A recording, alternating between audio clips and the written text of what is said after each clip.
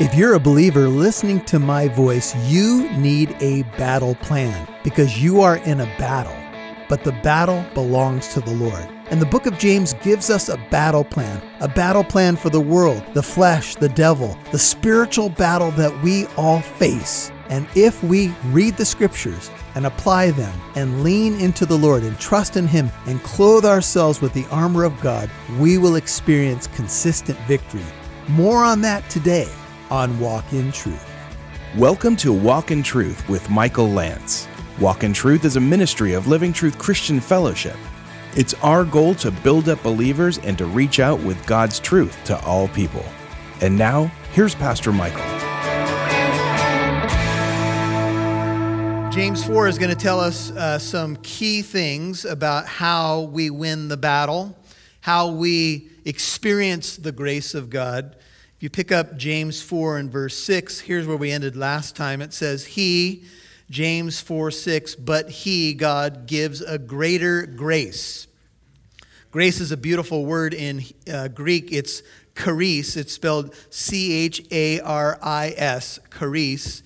And it speaks of God's goodness and benevolence. When we think of salvation, we know we're saved by grace. It's a free gift. But the grace that saves us is also the grace that sustains us and gives us the ability to fight victoriously. So Paul, when he was praying about that thorn in his flesh, heard these words from the Lord in 2 Corinthians 12:9, where he said, My grace is sufficient for you. He's not speaking about salvation grace, but strengthening grace. For my strength or my power is made perfect in weakness. And then Paul says these words, Therefore, most gladly, I will rather boast in my infirmities or weaknesses that the power of Christ may rest upon me. There's an interesting dynamic in the Christian life, and it's something that you discover as you go, that when you're weak, then you're strong. And here's why. Because your reliance upon Jesus, your aptitude, if you will, to go to the throne of grace is probably going to happen more when you're not feeling the strongest. And so when you're weak and when you feel like you can't figure it out and you don't have the means or the wisdom to do it, it drives you to God. And the Lord uses those kinds of things to shower us with grace.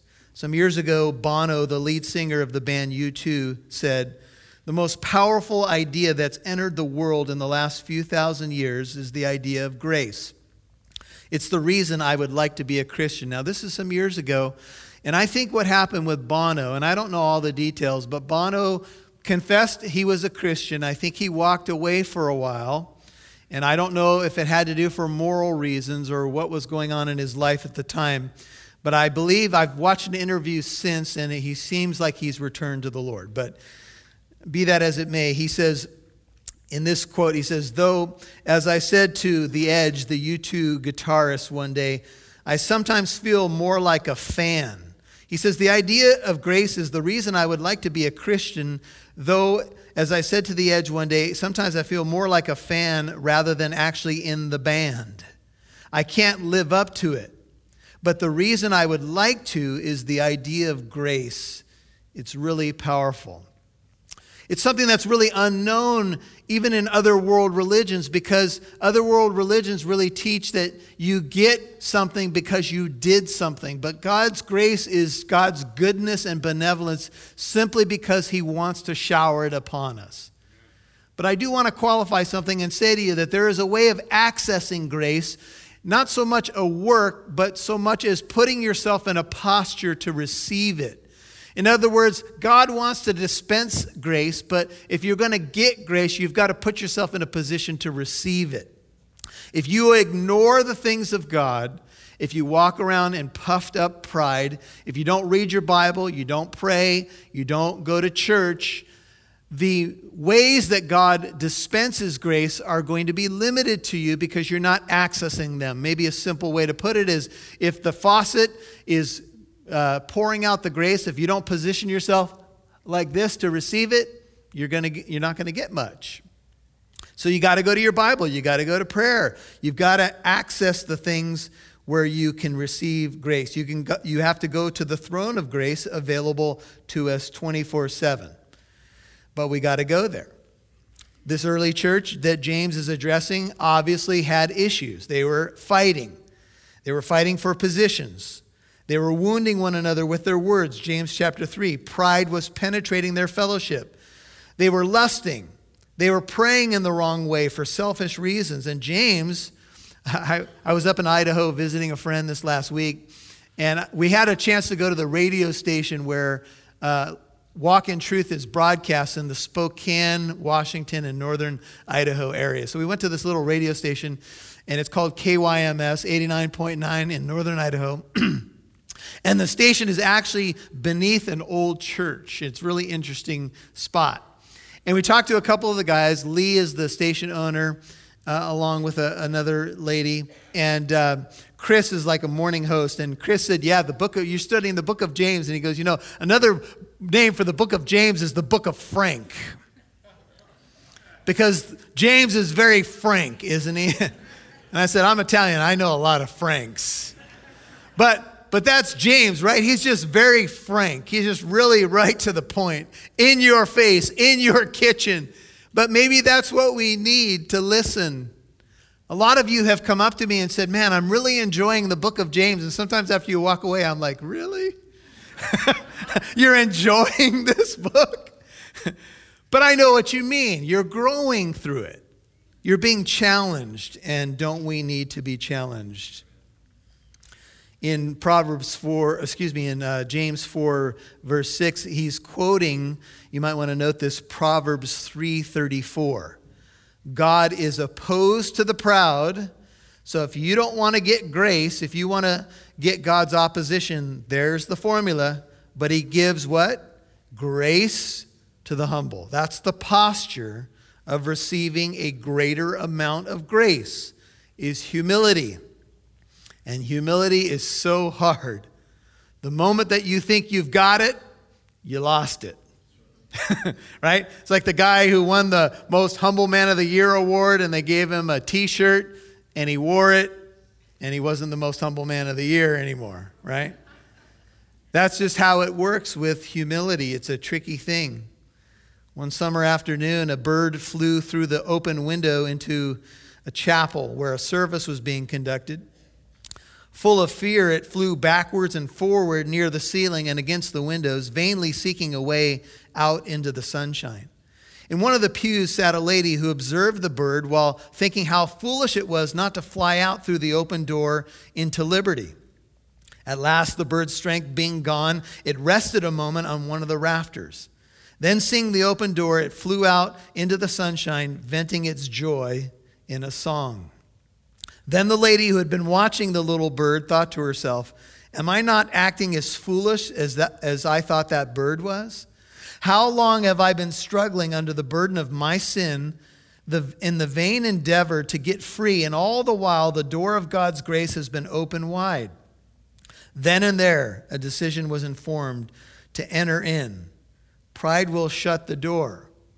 It will cause you to miss the open doors to grace. You won't access them because you don't think you need them. But when you have a moment, an epiphany, if you will, of how much you need grace, and sometimes it's in the lowest moments of your life, you find doorways, sometimes new doorways to freedom. It's unexpected, but this is the way God works. And so in these few verses in James 4, verses 7 through 10, we're going to get a little bit more about how we access grace. What are the keys? Here's verse 7, James 4. It says, submit, therefore, to God. Notice the words therefore are in light of verse 6 and what has come before it. If you want to access this grace, you've got to submit to God. Submit, therefore, to God. If you want the grace, you've got to submit. The word submit is hupotasso in Greek, and it's a military word to fall into rank, to listen to God's commands as your general, as your leader, and do them, to say, whatever you say, Lord, that's what I'll do, because I'm under your rank. Whatever my leader says, that's what I'm going to do. Submit to God. That's a key to receiving grace. Fall under rank. You might say, well, how do you submit, Pastor Michael? Very simple. Start your day by saying, Lord, I belong to you. I am a servant of the King and the kingdom. I want to put on the full armor of God by grace. Make me what you want me to be today. Fill me with your Spirit. Lead these feet where you want them to go. Take this mouth and use it for your purposes. Use these eyes in the right direction. Open my ears to your truth. Lead my feet to share the good news of the gospel. Submit. Enlist under God. You've got to make a decision. If you enlist in the military, you don't just decide what your day is going to look like, right? You get up when they say to get up. When they say jump, you say how high, right? And you make your bed in the morning, and all God's people said, amen, right? And there's certain expectations because you have enlisted. Well, as a Christian, you've enlisted under God. So enlist under God. If you want the devil to flee from you, you must enlist under God. Sometimes people take verse 7 and they take part B. Resist the devil and he will flee from you. It's true, but you're not going to resist the devil until you submit to God. Amen. And the idea of submitting to God, another military metaphor is this. It's put on the what? Full armor of God, that you might take your stand against the schemes of the devil. We are in a spiritual battle. Whether you believe it or not, some of you have gotten really close to seeing that spiritual battle. Hey, listening family, if you're new to Walk in Truth, my name is Michael Lance.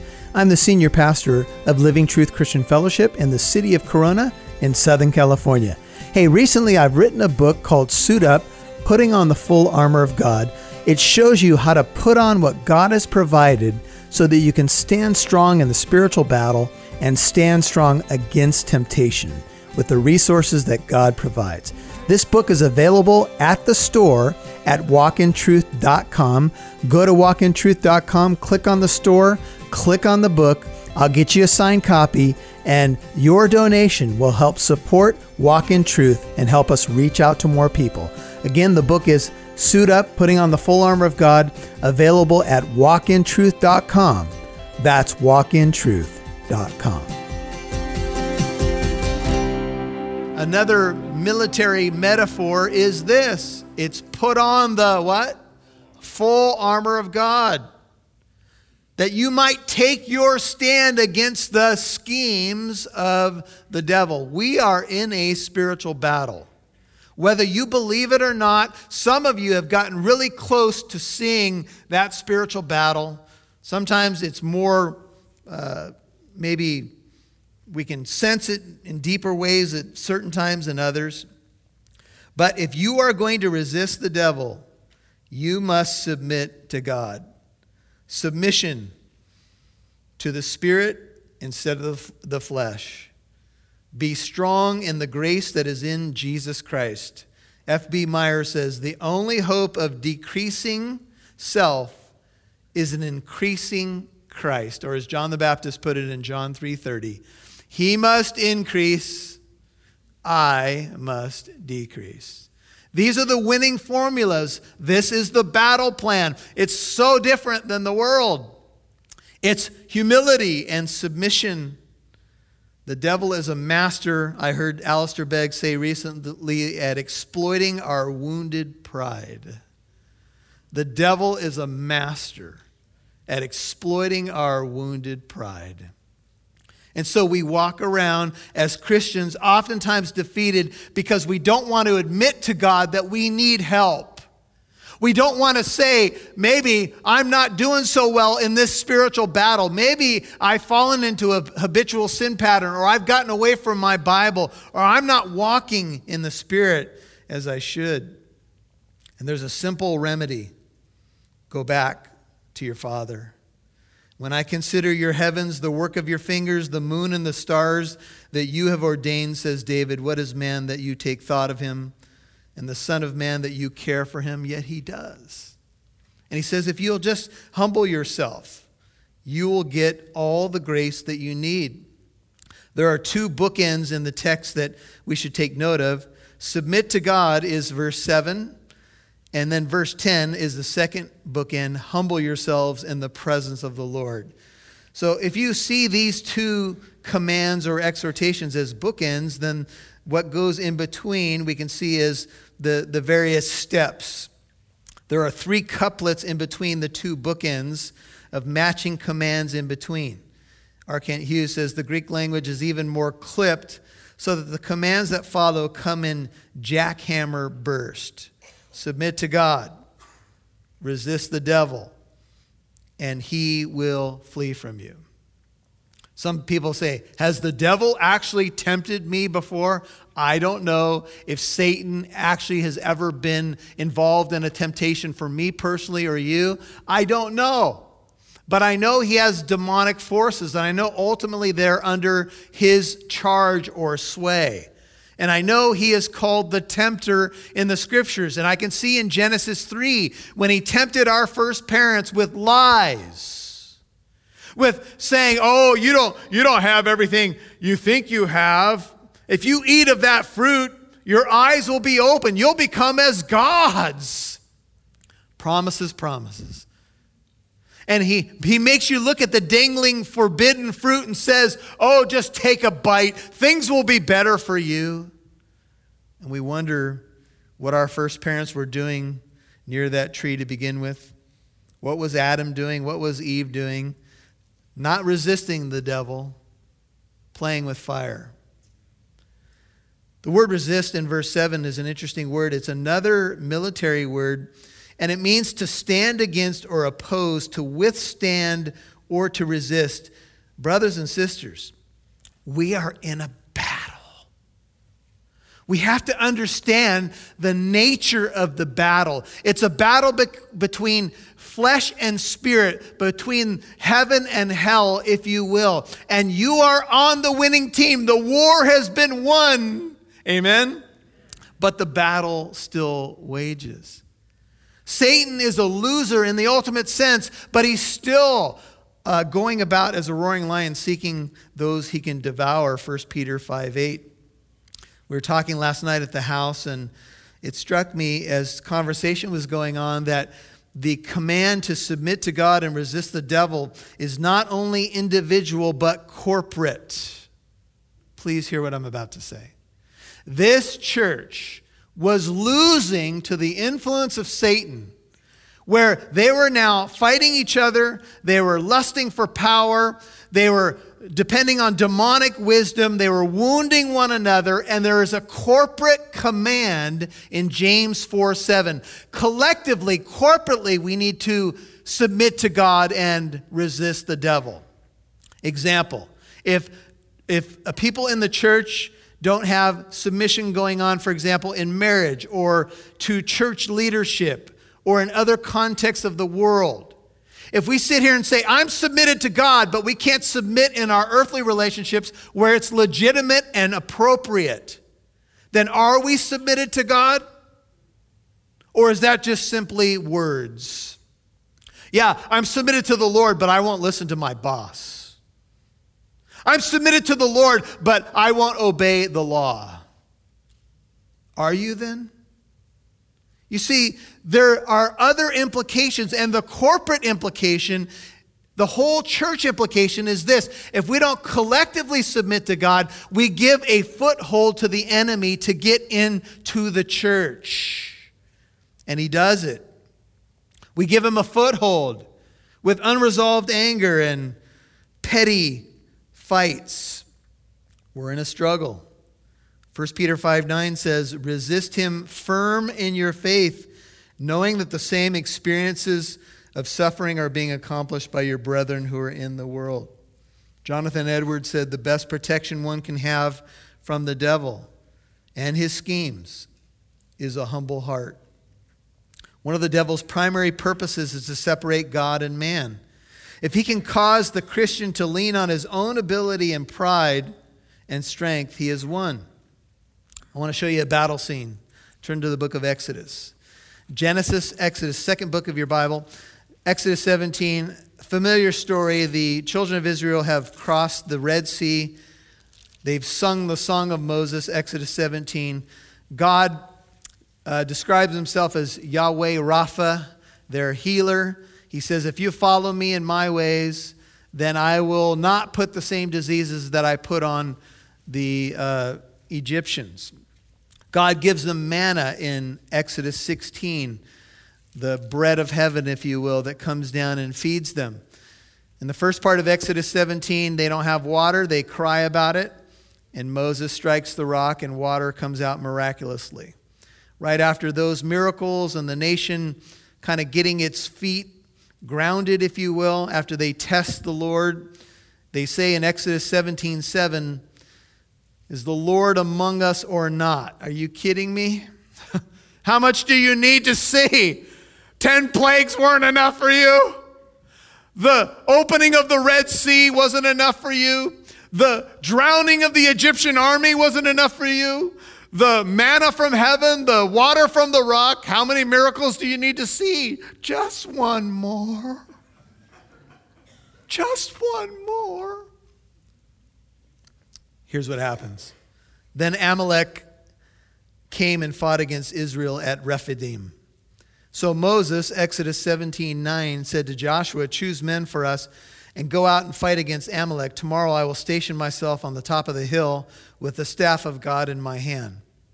Joshua did as Moses told him, fought against Amalek, and Moses, Aaron, and Hur went up to the top of the hill. So it came about when Moses held his hand up that Israel prevailed. And when he let his hand down, Amalek prevailed. But Moses' hands were heavy. Verse 12. Then they took a stone and put it under him, and he sat on it. And Aaron and Hur supported his hands. We need friends. We need brothers. We need sisters in Christ when we get tired. It's another way that God dispenses grace is through the body of Christ. One was on his one side, the one on the other. Thus his hands were steady until the sun set. And so Joshua overwhelmed Amalek and his people with the edge of the sword. And then the Lord said to Moses, write this in a book as a memorial, recite it to Joshua, that I will utterly blot out the memory of Amalek from under heaven. And Moses built an altar, verse 15, and named it, the Lord is my banner. Many of you have heard this. It's Jehovah Nissi, Nissi, or Yahweh Nissi. The Lord is my banner. And he said, the Lord has sworn, the Lord will have war against Amalek, or the Amalekites, from generation to generation. Everybody look at your Bible and notice the altar that Moses erected was named Yahweh Nissi. The Lord is my banner. There's a lot of studies that have been done on the Hebrew word here. Nissi. It can mean refuge. It can mean help. It can mean the Lord is my victory. The Lord is my help. The Lord is my refuge.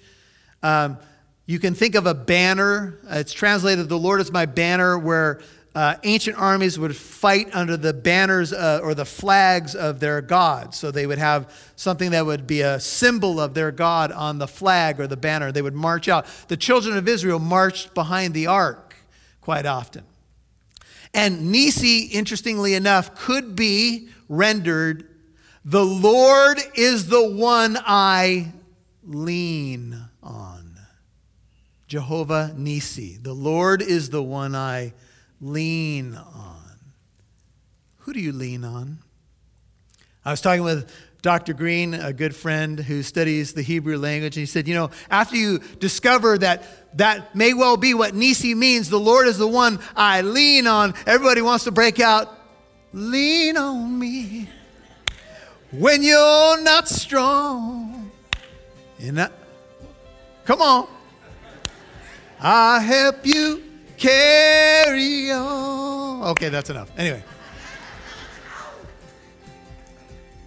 This is what James is saying. If you want to win the battle, you must lean on the Lord. Who have you been leaning on? Hey, listening family, if you're new to Walk in Truth, my name is Michael Lance. I'm the senior pastor of Living Truth Christian Fellowship in the city of Corona in Southern California. Hey, recently I've written a book called Suit Up, Putting on the Full Armor of God. It shows you how to put on what God has provided so that you can stand strong in the spiritual battle and stand strong against temptation with the resources that God provides. This book is available at the store at walkintruth.com. Go to walkintruth.com, click on the store, click on the book. I'll get you a signed copy, and your donation will help support Walk in Truth and help us reach out to more people. Again, the book is Suit Up, Putting on the Full Armor of God, available at walkintruth.com. That's walkintruth.com. Thanks for listening to Walk in Truth. Pastor Michael would love to hear from you. You can write him when you visit walkintruth.com.